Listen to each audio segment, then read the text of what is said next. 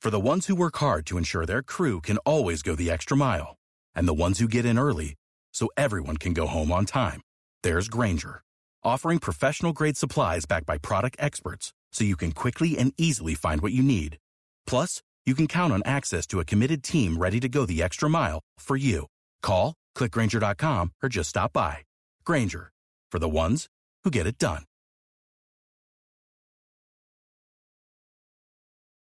Say goodbye to your credit card rewards. Greedy corporate mega stores, led by Walmart and Target, are pushing for a law in Congress to take away your hard-earned cash back and travel points to line their pockets. The Durbin-Marshall credit card bill would enact harmful credit card routing mandates that would end credit card rewards as we know it. If you love your credit card rewards, tell your lawmakers, hands off my rewards. Tell them to oppose the Durbin-Marshall credit card bill.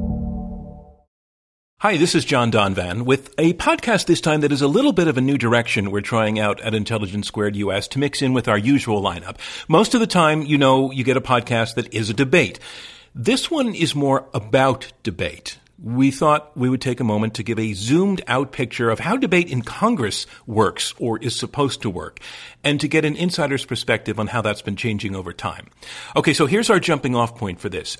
As many media outlets are reporting, Trump Care gives us a way into an important but persistent question about the quality of congressional deliberation, with the much-reported fact that when Senate Republicans were having a hard time getting its version of a health care bill hammered out, they went behind closed doors to get most of it done, and they announced that when it was ready, they would allow for 20 hours of full debate on the bill. And then what both the New York Times and the Washington Post noted was, 20 hours? The bill that became Obamacare back in 2010 got 25 days. That is a paraphrase, but technically it's true. And it could make the GOP side appear to be shrinking away from debate.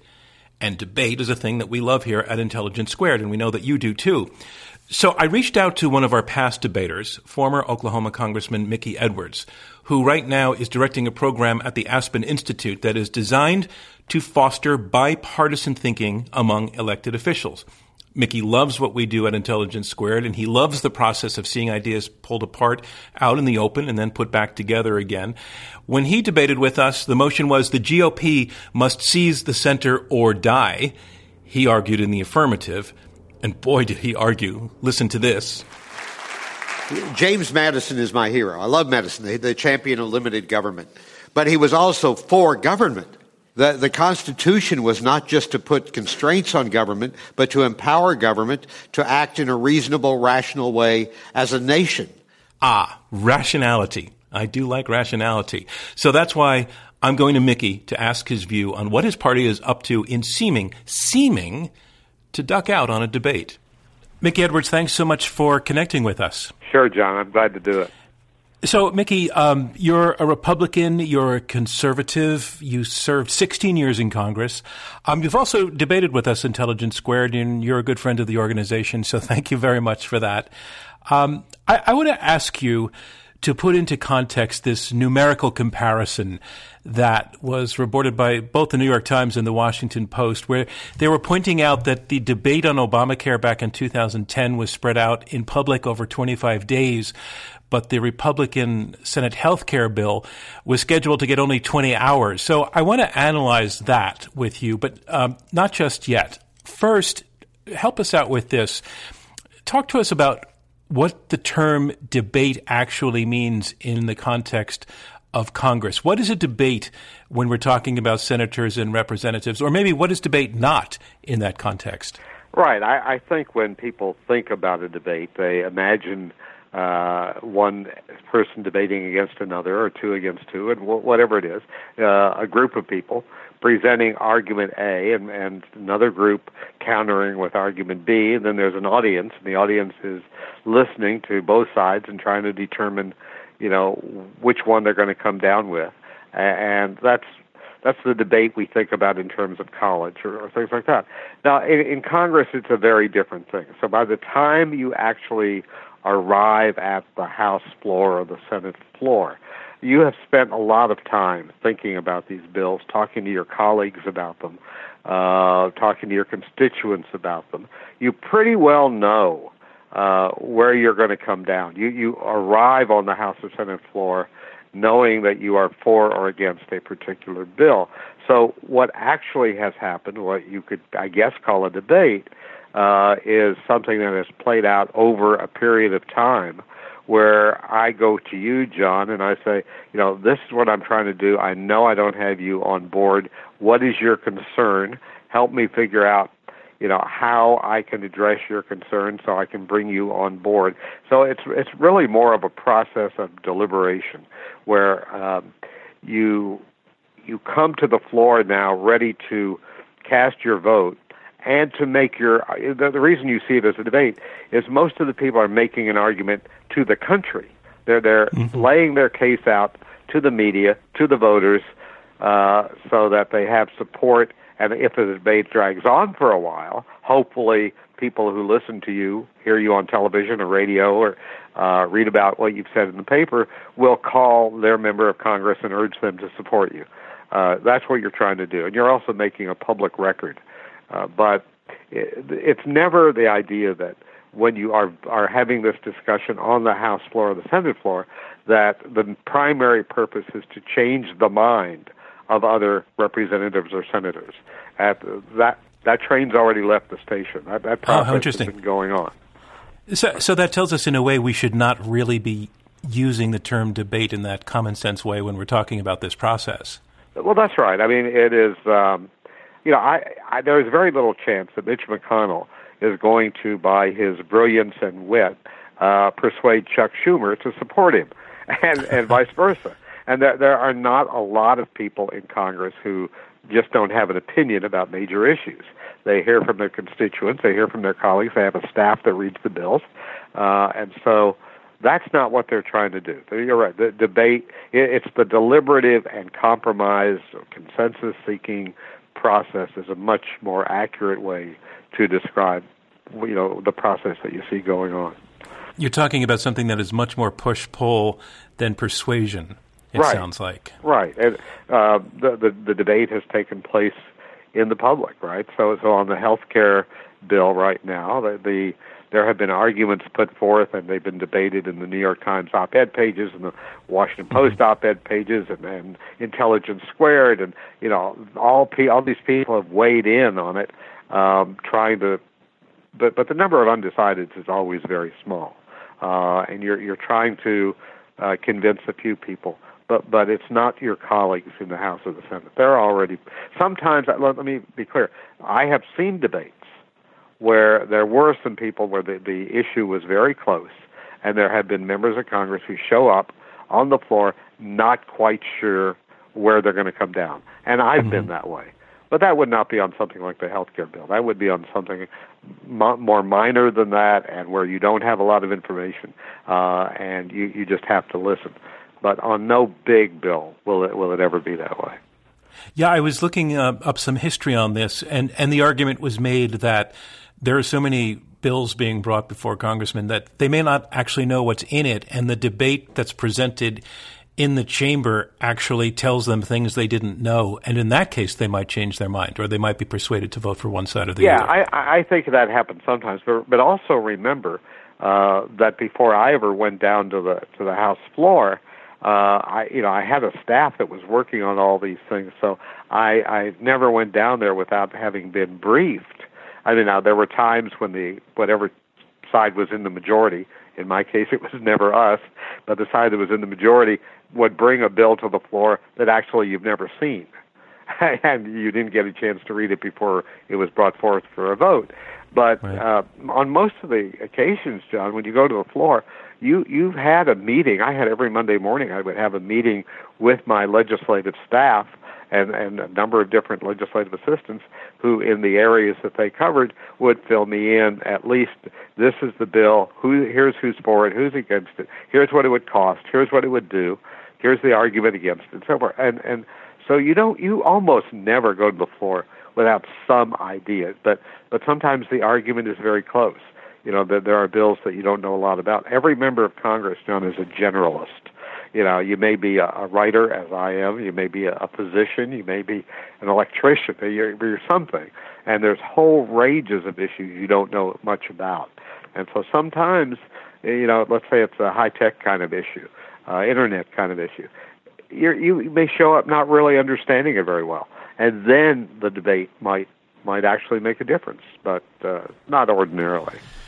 It's a little bit heartbreaking because we all, us as civilians, wanted to kind of be, the Mr. Smith Goes to Washington scenes where truth is unfolding and persuasion and argument is proving really powerful in real time in that chamber where senators are bending over their seats. And so it's not. But John, that's a great example because actually, if you remember Mr. Smith Goes to Washington, as you obviously do, what happened is when the Jimmy Stewart character, Mr. Smith, gives his filibuster and it goes on and on, that is informing not the people in the Senate chamber, but the people out there who are hearing it on the radio and reading about it. And then they start writing to their senators, and that's how it did. It wasn't that there are a lot of senators sitting there and saying, oh my, we've been wrong all this time. It's more that he's able to raise the specter here, and if you're a senator, you look and say, how am I going to be able to justify voting for this? So, And I think a lot of our listeners know this, but probably some may not. When you see C-SPAN and you see a representative, at the podium, making a grand speech, that often it's to a nearly empty hall with maybe a few pages around. Have you been in that situation? Well, sure, but actually, what has happened, there at a time when Newt Gingrich was in the minority and a small minority, and he was, he's kind of a bomb thrower, and he started using this period of time at the end of the legislative day, what we called special orders, to just hold forth, because you could do that and nobody else is there. You're just, maybe a few friends, and you're just speaking to an empty chamber. And Tip O'Neill, seeing that he was using that for political purposes, ordered the cameras to start panning the entire chamber so that the people back home could see that it was empty. However, it's also true that a lot of the time in the House and the Senate, when those debates are going on and you're watching it, there's not anybody there. What they're doing is laying out for the public and for the record, their argument. So when we come back to the numbers that prompted this conversation, the Times and Washington Post reporting that the Obamacare debate, they say, took place over 25 days, and the Republican Senate health care bill debate was scheduled to get only 20 hours. We're talking about really 25 days of what? Of hearings, of open discussion, if it's not strictly speaking debate? No, I mean, that's the amount of time that lapsed between the time it was submitted and you actually had a bill and it came up. And part of the reason for that was, in that case, it was the Democrats who were doing it, and part of the reason was the Democrats were split. It really took Obama and his leaders in Congress a while to get to the point where they had enough votes to pass it, because there were people in his party who weren't ready to go along, and so it took a while to craft it. Now, I must say that I think that process is a much better process, to let it drag out. One of the things that bothers me a lot, John, is the impatience that a lot of people in not only in the public generally, but in the media and other. I used to joke about this in speeches. I'd say, "Oh, well, we're trying to build up the greatest military in the history of the world in order to defend us against, the Soviet Empire with all of its weapons and all that," and the press is saying, "Oh, it's been 4 days and they haven't solved it yet." So. No, I think a long, prolonged process of deliberation, of compromise, is a good thing. Rushing some things through is bad, and it should be as open as possible. The public should see what's going on. So, even though I am very well aware that the Democrats used to do this to the Republicans, so their complaints about it, Schumer's complaints, all really sound a little hollow to me, because they used to do it to us all the time. But the fact of the matter is both sides are wrong, and right now the debate should be open. The hearings should be open.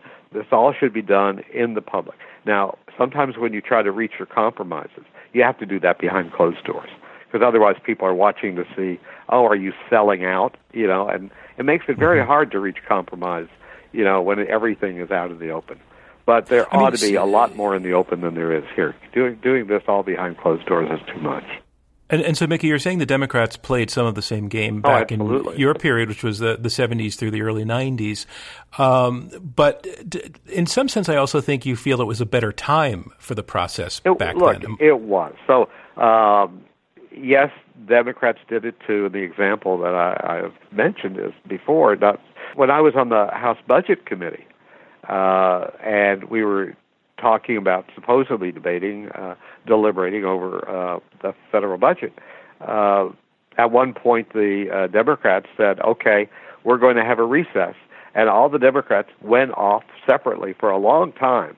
And then they came back. They were off in a separate room and came back later after quite a bit of time had passed and said, okay, we've worked it out. Here's what we're doing. Here's the budget. And let's have the vote. And they did it. They forced it through. So that has happened. Both sides have done it. But the thing that I look back at as a golden age was when Tip O'Neill was the Speaker of the House. And, he's a liberal Democrat, and I'm a Republican, and we didn't agree on very much. But during the time of the debates over what to do about Central America, the Reagan administration was very strongly supporting the rebels who were fighting against the government in Nicaragua, which was close to the Soviets. We had in the House the Boland Amendment, Eddie Boland from Massachusetts, and the Boland Amendment cut off all U.S. support for the Contras, who were the rebels fighting against the Nicaraguan government. Well, I happened to support the position of the Reagan administration, and I offered my own amendment that would sort of counter that, and that would go back and provide money to the Contras. And all of the Democrats were opposed to it. The Democratic leadership opposed. The Speaker strongly opposed. But, John, he allowed me to offer the amendment anyway. And we had a full discussion on the floor, quite a lot of time. The Speaker, O'Neill, spoke forcefully against my amendment. Most of the Democratic leadership spoke forcefully against my amendment. But, in fact, I got 3 of the principal Democrats to actually speak in favor of my amendment. And I won. I beat the Speaker. Now, did you persuade them in that moment, or was that something that was... No, it had been a process of sitting down, talking to them, saying, look, here's how your constituents are affected. Here's how your constituents feel. Here is what the effect is on our national security, because the Nicaraguan government, has close ties with the Soviets, et cetera. I made my case. I talked to them over time. And it was what I said, my friends said, and also their constituents caused them to say, okay, we'll support the Edwards Amendment, against our own leadership. Now, and I won. Now, that is something that could not happen today. How come? Well, 2 things. First of all, we have become so partisan. Polarization is not a problem. That's part of democracy. But partisanship, you stick with your team, has gotten so bad that I could not imagine 3 Democratic chairmen standing up and speaking against and voting against their own party leadership. I just cannot imagine it. But it would be a moot point, because I can't see the Speaker of the House, in this case Paul Ryan, ever allowing something to come to the floor, that he is strongly opposed to. So, the Democrats say, we want to bring something to the floor that's going to completely undo a major Republican policy. There's no way Paul Ryan or Mitch McConnell is going to let that happen.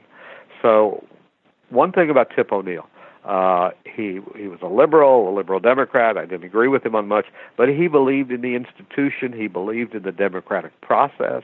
He believed in deliberation, and most members of Congress did then. That's gotten lost now, as we're all sworn. Remember Mitch McConnell saying as soon as Obama was elected, my job is basically to make him a one-term president. The Republicans now see that the Democrats are going to oppose whatever Paul Ryan and the Republicans propose. This is where we've gotten, and the golden age kind of fell through when Tip O'Neill retired. Jim Wright became Speaker, and he started imposing closed rules and wouldn't let people. I never could offer my amendment then. No, we wouldn't allow Republicans to offer amendments, and then it came to Newt Gingrich, who was even more partisan, and it began to unravel at that point. But there was a time, and I lived through it, when Republicans and Democrats could both be full participants in the debate. The majority would allow the minority to have its say, and that's really the way Congress ought to operate, and it doesn't really operate that way anymore.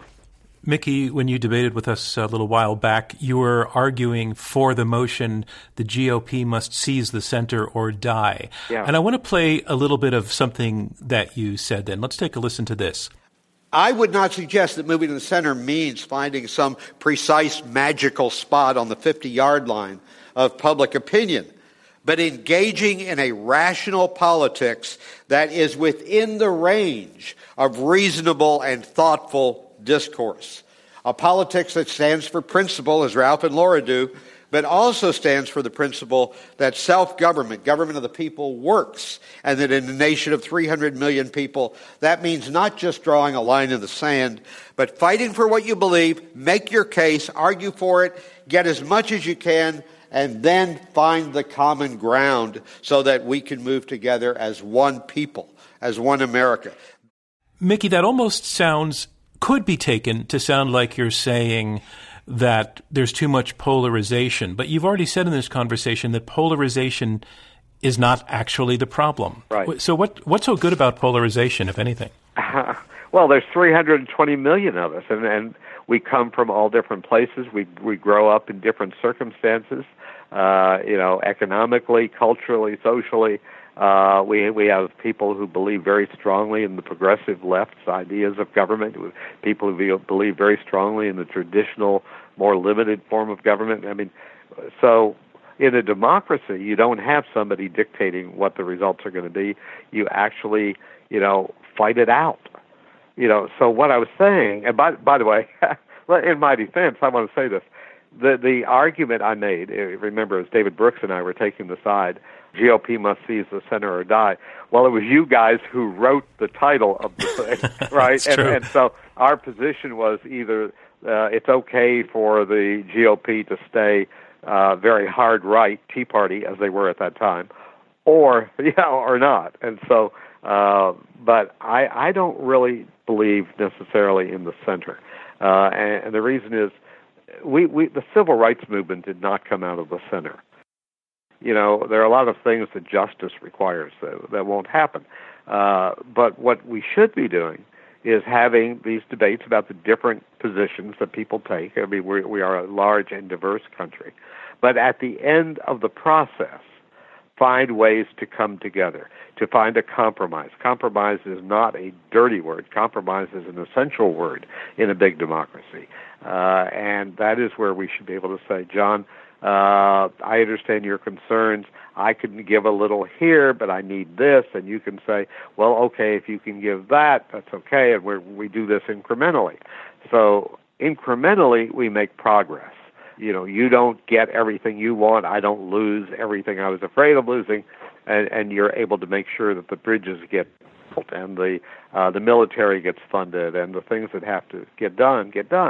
And now we can't do that because people get punished if they compromise. They get taken out in primaries if they show that they're willing to talk to people on the other side. So it's not a matter of the center. It's a matter of the ability to come together at the end of the process and say, okay, where can we find enough common ground to move forward? And that is what partisanship prevents. Polarization is great, fight it out. But at the end, partisanship keeps you from being able to reach a compromise. Really what's happening is kind of discouraging is that there are a lot of people in Congress now where it seems from the outside that their party loyalty matters more than their loyalty to their obligations as members of Congress to serve the country. And that's a very disturbing thing. Last question. Do you see any way out of this?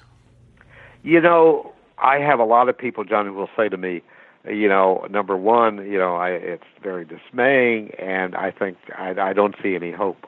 I don't see any hope for the future. And usually what they will say is, we've got these people up there, they're not willing to work together. I run a political fellowship program for the Aspen Institute, and the people who have come through my program, Republicans and Democrats alike, people like Tom Perez, who's now the Democratic National Chairman, Mike Steele, who was the Republican Chairman, Eric Garcetti, who's the mayor of Los Angeles, Pete Buttigieg from South Bend, Jason Kander from Missouri, people on the Republican side like Mia Love from Utah, and we've just got Doug Ducey, the governor of Arizona. We've got a lot of really, really good people coming up. So if you look past the people who are now the members of Congress, for the most part, and you look to the people who are out there as our mayors and as our state legislators and as our state attorneys general and people who are coming up in the process, there are a lot of very bright, younger political leaders who, I've got over 300 of them in my program, who are coming together in a bipartisan way and trying to restore civility and bipartisanship to government. And so I look at that, I look at the future, and I say, we've got hope. Now, I personally, this is my own personal bias, I think until we change the political party system, that's my own thing, until we change that, it's going to be hard. But there's some good people coming up, John. Well, I hope we can get some of them on the Intelligence Squared stage at some point. Yeah, me too. Mickey Edwards, thanks so much. This has been fantastic. Thanks, John. Great to talk to you. Well, I learned some things listening to Mickey just then, and I hope you did as well. And by the way, if you liked what you just heard, tell us. And if you have ideas for how we can keep going this way and talking at greater length with our debaters or discussing the state of national discourse overall with them, send those ideas along too. One other thing, don't forget that Intelligence Squared US depends on financial support from people like you who like what we do. Please consider making a donation of whatever size by going to our website, iq2us.org, or by using your phone to text the word debate to the number 797979. I would appreciate it. And so will the rest of our team, which goes like this. Robert Rosencrantz is our chairman. Clea Chang is chief operating officer. Leah Mathau is vice president of programming. Jeannie Park is director of editorial operations. Rob Christensen is our podcast producer. And I'm your host, John Donvan. Thanks, everybody.